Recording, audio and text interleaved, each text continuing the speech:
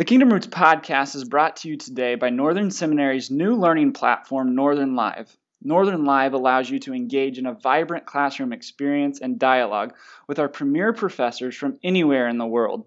Location is no longer an obstacle to quality theological education. This smart classroom technology enables you to interact with faculty and students in real time. Now you can earn a master's degree, such as the Master's of Arts in New Testament with Scott McKnight, with a cohort of learners without leaving your faith community. To learn more about how Northern Live is streaming seminary to you, visit our webpage at seminary.edu/live. Again, that's seminary.edu/live.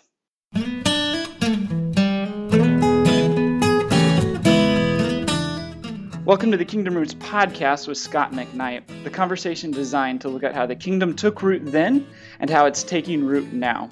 Today for our episode, we're talking about everything you need to know about the new perspective in 30 minutes.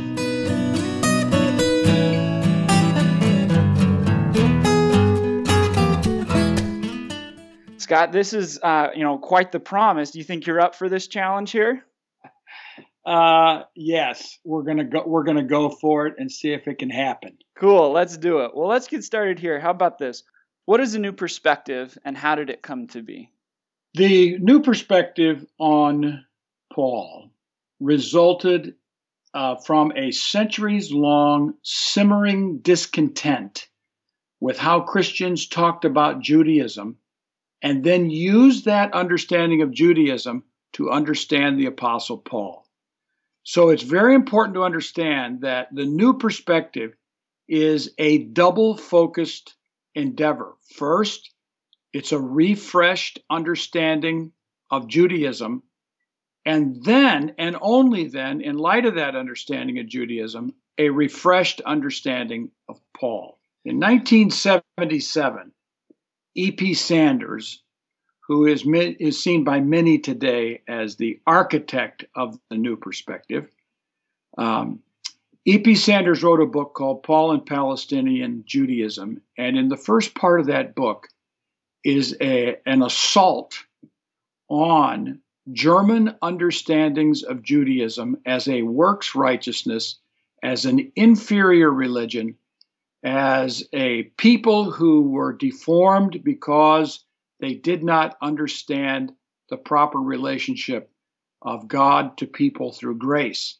So Sanders assaulted this understanding of Judaism and demonstrated to most people's satisfaction that Judaism was a covenant-based religion and works were the result of the covenant of election and grace, and therefore works never were the means of entry. Rather, they were how one maintained their relationship. Now, can I ask a quick qualifying question before we go on? So I'm just curious, how did that thinking that Judaism was a works righteousness religion, come to be in the first place? What was the foundation of that understanding and concept?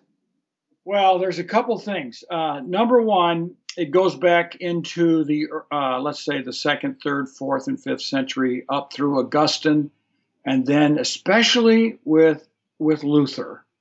You had very strong statements about salvation, about anthropology, the human condition, about Judaism, based on the idea of works and looking at law. So when people began in the 2nd, 3rd, and 4th century, who were Greeks and Romans and people who had never had any contact with Judaism, began to encounter the law of Jews, they began to see it as an inferior religion, primitive. It needed to be put away. So already in the 2nd and 3rd centuries, anti-Semitism develops. Before long, everything about Judaism becomes a part of an inferior religion. So when Luther unleashed his diatribes against Jews, and some of them are incredibly ugly and coercive and just terrible. Yeah. When you see these, this is a long line of history in the church that sees Judaism as the problem. Now, I want to start right there with a statement that the old perspective on Paul and Sanders and others sought to correct the old perspective. The old perspective saw Judaism as characterized by works righteousness and that it appealed to human pride and its desire to justify oneself before God. That understanding is a nexus and it's required for the old perspective. The old perspective, in other words, saw Judaism as a works religion, a works righteousness religion that appealed to human pride. And Paul was attacking works righteousness religion characteristic of Judaism when he wrote the letter of Galatians. Mm-hmm. And so all of this is combined into the old perspective. The old perspective then sees Judaism as a foil. The new perspective sees it as the family out of which we grew. The old perspective sees it as a foil, and the new perspective sees it as the formative resource for understanding Christianity. The old perspective sees Judaism as a problem. The new perspective sees Judaism as the resource. The old perspective sees Judaism as prideful works, or versus the new perspective seeing it as covenant restricted obedience. So the works like circumcision, Sabbath, and food laws are not seen by the new perspective as prideful works, but rather as the way Jews sealed themselves off from Gentiles, and Paul was trying to break down the wall between Jews and Gentiles in the church. And, to use some theological terms, I think the old perspective focuses on anthropology, the anthropology of humans trying to establish themselves before God on the basis of works.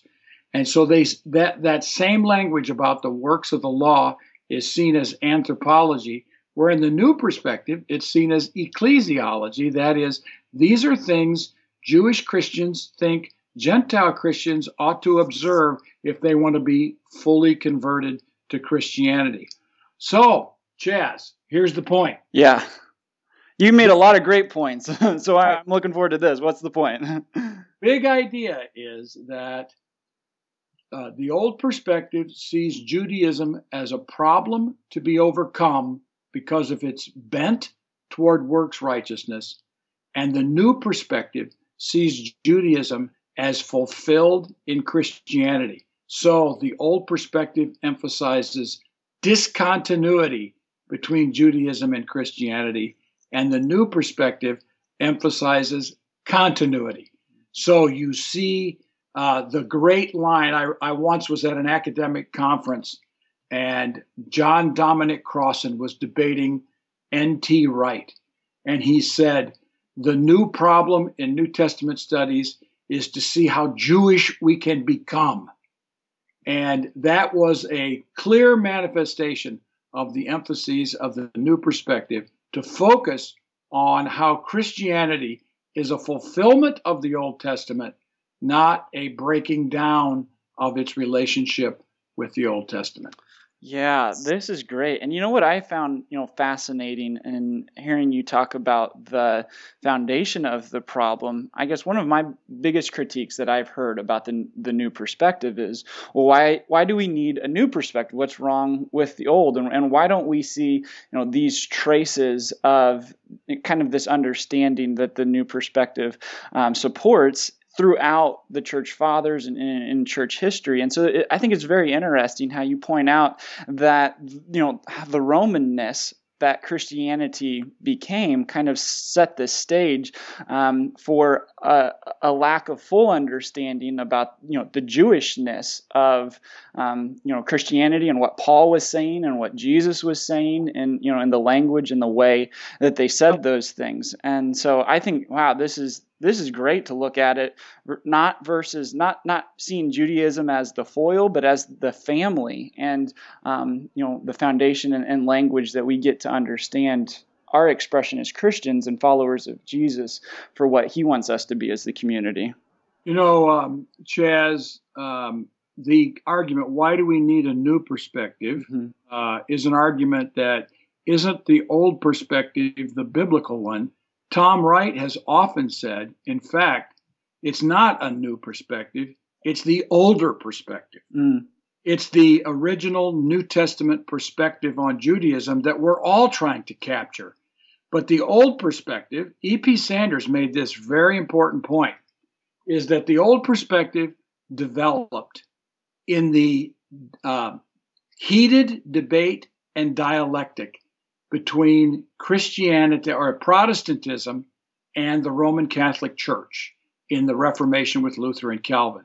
So that the old perspective tended to see Judaism the way the Reformers saw Catholics. And then they read the New Testament. They read Paul's debate with the Judaizers, Paul's debate with, as it were, Judaism. Paul never fights Judaism like that.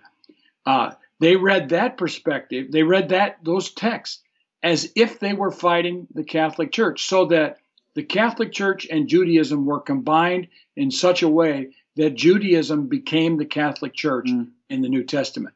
Well, the new perspective said, no, the Catholic Church did not exist in the first century. Paul is not fighting the Catholic Church. He's fighting a completely different problem. So we cannot use, to capture the language of N.T. Wright, which is so clever in this way, we cannot use 15th century, 16th century problems and answers to solve questions for first century texts. We have to let the New Testament talk the way it talks. And Judaism was not for Paul a problem. He remained a Jew. Acts 23:6, Paul says, I am a Pharisee, not I was a Pharisee.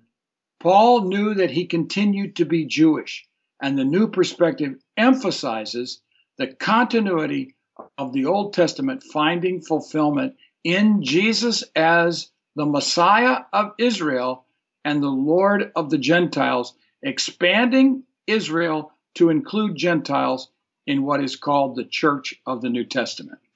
Yeah. I think one of the problems sometimes people get hung up on with the new perspective is it can be such a paradigm shift. And, as you've explained in the old perspective, that's a way of reading the Bible that had been around, for years, especially since Luther and the Reformation, and especially something as serious and religious and sacred as reading your Bible, to have to go through a paradigm shift like that can be really difficult to view things in a new way. And I guess I'd be curious if you have any thoughts on, how we can be open to going through paradigm shifts and seeing things in a fresh way without, sacrificing our convictions and our understandings and, our faith that we grew up with.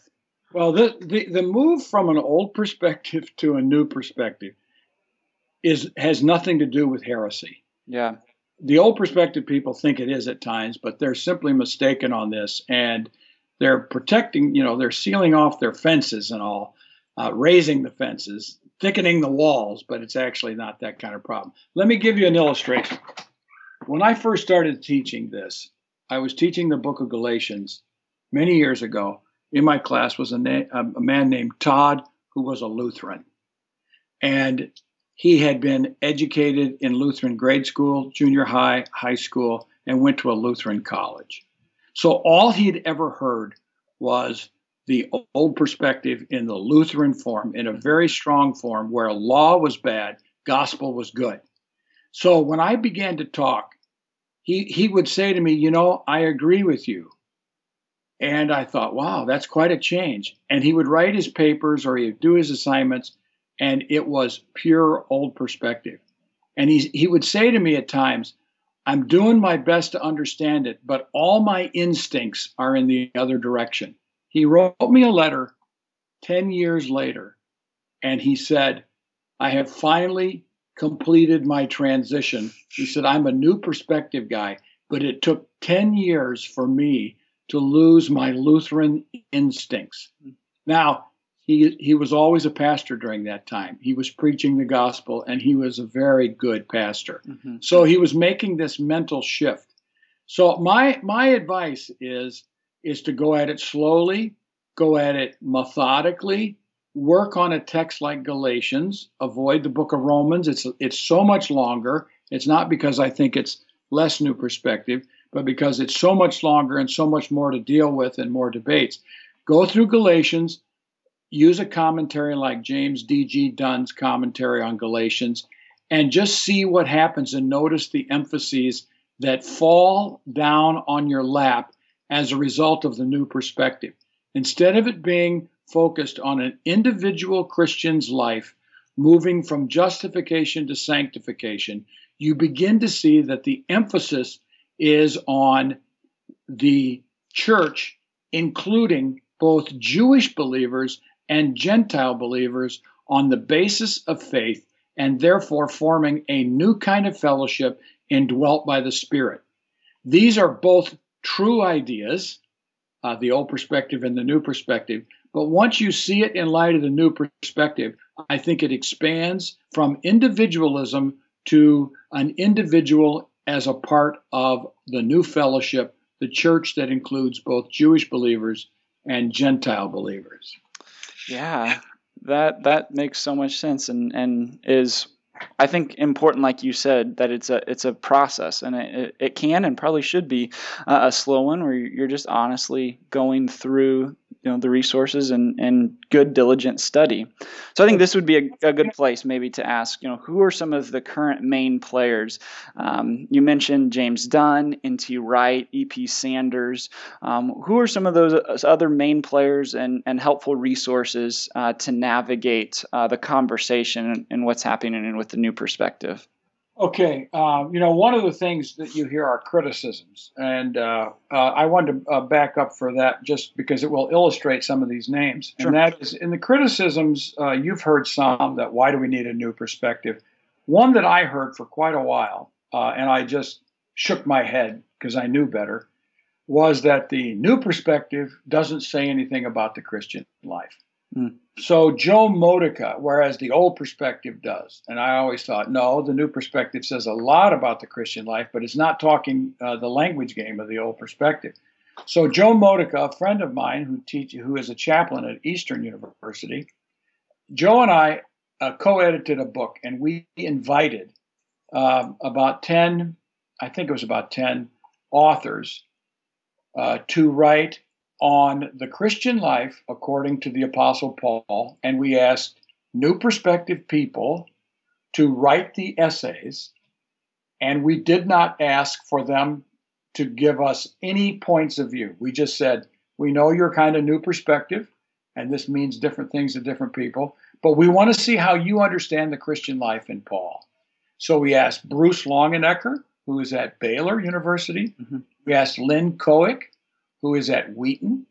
We asked Patrick Mitchell, who is the president of Belfast Bible College. We asked E.P. Sanders. We asked James D.G. Dunn. I wrote an essay. We asked Tim Gombas, who is at Grand Rapids Theological Seminary, Cornerstone University in Grand Rapids. And one of my graduate students, who is now going to become a pastor in Pasadena, California, Tara Beth Leach, wanted to explore the implication of the new perspective for Nazarenes. So I guided some research, and it got to be so good that we published this as well. And what you will notice is, and these are some names now that you can connect with the new perspective, is that each one of them brought fresh insights to the Christian life from the angle of the new perspective, showing that it is a church-based way of living the Christian life. Rather than just an individual-based way, it's also a church-based way. So to me, the major names always will be, it sort of got its kickoff with Krister Stendahl, but that was perfected and exploded into significance with the phenomenal and groundbreaking book by E.P. Sanders in 1977.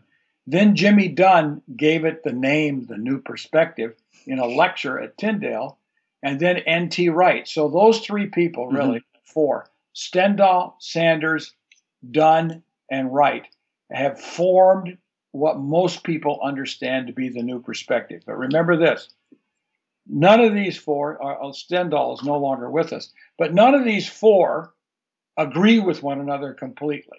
Sanders is not with Dunn, and Dunn is not with Wright, and Wright is not with Dunn, and Wright is not with Sanders on all things. So there's differences here. Mm-hmm. But in general, they know that Judaism was not a works-based religion, but rather a covenant-based religion. And of course, it had some legalistic emphases, but so does Christianity. So it was a covenant-based religion, and so therefore we cannot think of Paul as fighting Judaism per se, but fighting problems emerging out of first century Jewish Christians.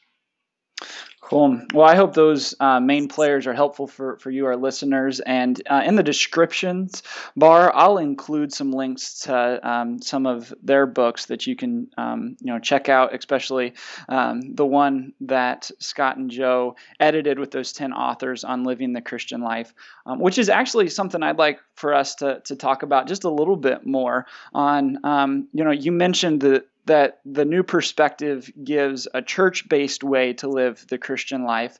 What were some of the other, just fruitful observations that came out of that book that you co-edited, or just other ways that the new perspective impacts the Christian life? As I read the manuscripts, one of the things that struck me is, and this was something I actually wrote about in my essay, but I noticed it with everyone, is an emphasis upon plural. And that is, the Christian life is about we and not just about I. That was one of the big emphases.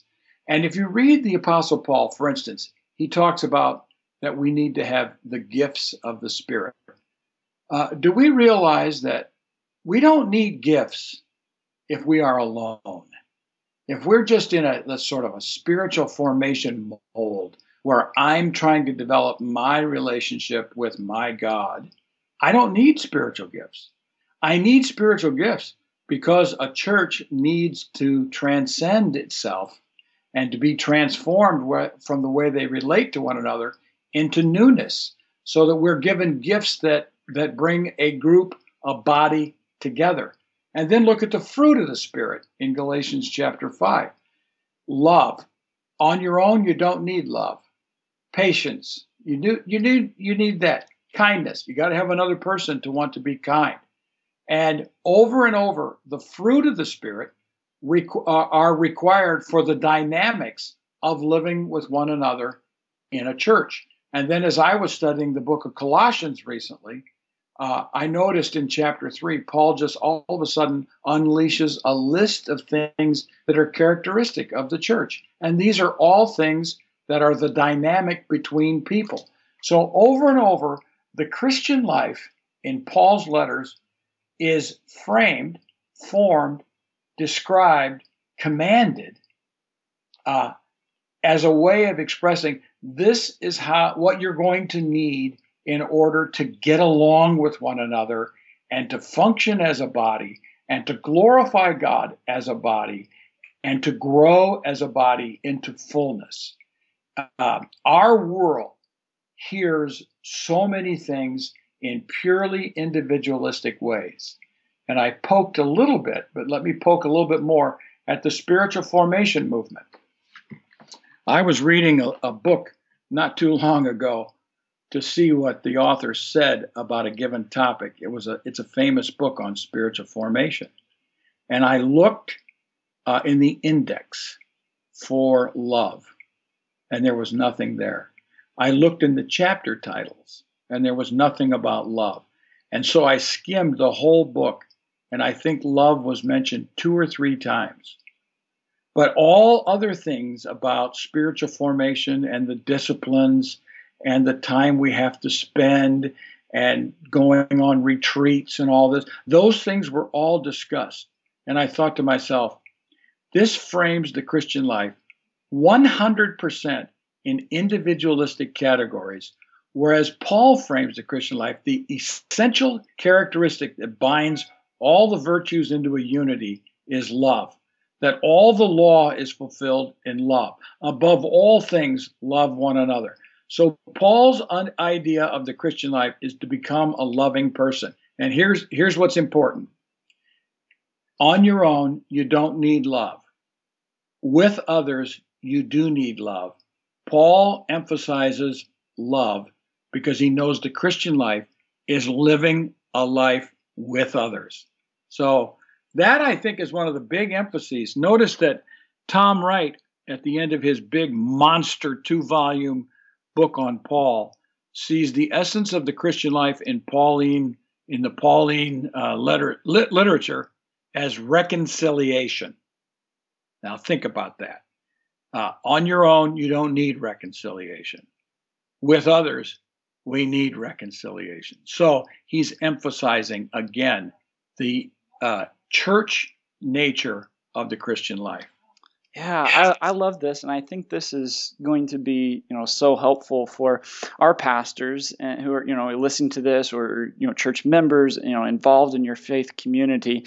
That your Christian life isn't just about your individual commitment and growth in your relationship with Jesus, but that relationship, that individual relationship, extends and has implications for the entire church. And in what we're trying to do with this podcast, talking about how did the kingdom take root then? How did Paul's letters take root in the communities they were written to? Well, as you pointed out, they were written to communities. And as we're to listen and to allow the kingdom of God to take root today in our communities, we have to view it as the same way, as a community, seeing how the gifts of the Spirit impact the community, and how it's not about just the individual, but the implications and for a community. And as a pastor in a church, man, I think this is such a gift to be able to see the fruit of this study and the application that it has for our churches to not just be places where we come and we do a service a weekend, but that we're vibrant communities, faith communities in our cities and our towns that we live, that we're expressions of this kingdom, and we can't do it just as an individual. We need a community. So I'm glad that the conversation has gone this way, and that we're able to provide resources and a vision to be able to live out and let the kingdom take root in a more powerful way than it just being a personal, individual type of commitment and way to live out following Jesus. Very good. I totally agree. Yeah. I mean, we're on the same page here. Cool. And the New Testament is talking about a church-based Christian life. Mm-hmm. And that's why the fruit of the Spirit, the gifts of the Spirit are so communal and ecclesial, as it were, in shape. Yeah. Okay, so we're still under 30 minutes. Is there any last bit of info or insight that we need to know about the new perspective before we go today? Yeah, here's one more thing I would want to say. In the modern, in your generation, Chaz, if I had to say there's one word that animates your generation, it is the word justice. Mm-hmm. Okay. I think that emphasis on justice is a desire to get away from the individualistic nature of the Christian life that many evangelical Christians grew up inside of. And they want to get away from that. They know that God is concerned about more than just their own personal formation. So justice is an important theme. I don't hear enough, and I don't hear it emphasized enough, of the word love in the same generation. But I believe that justice and love are very closely connected to one another. And therefore, I'm grateful for this emphasis on justice, because it is emphasizing a community type idea rather than just an individual idea. Now, I do want to push back on that at times and say that the community type life begins in the church before it goes into the public sector and the world. But the new perspective emphasizes both of those things, is that in fact, this is another topic, But the apocalyptic Paul moves justice from just in the church into the larger cosmic realm. So we have much to learn as well from the apocalyptic people. But I am grateful for your generation's refocusing of the Christian life toward the sense of justice and toward, I think, love. I find resonance with people when I talk about love who are committed to justice. So that right there, I think, is an outgrowth of the New Perspectives' emphasis on the communal nature of the Christian life. Cool. Well, you fellow millennials who are listening, I hope that encourages you. And I know, personally, I'm excited to see in our generation what God's going to continue to do in and through the church and all that He has planned. Well, hey, we hope our conversation today, I think we hit in under 30 minutes about the New Perspective, and I hope it was everything that you need to know to begin a further investigation and insights, if you haven't already done so, in what is the New Perspective and what implications does it have for the church. Well, before we go, I wanted to let you know you would do us a huge favor if you would leave us a review on iTunes or wherever you get your podcast from. We would love to hear how our podcast has impacted you and your thoughts about what we do to help understand how the kingdom took root then and how it's taking root now.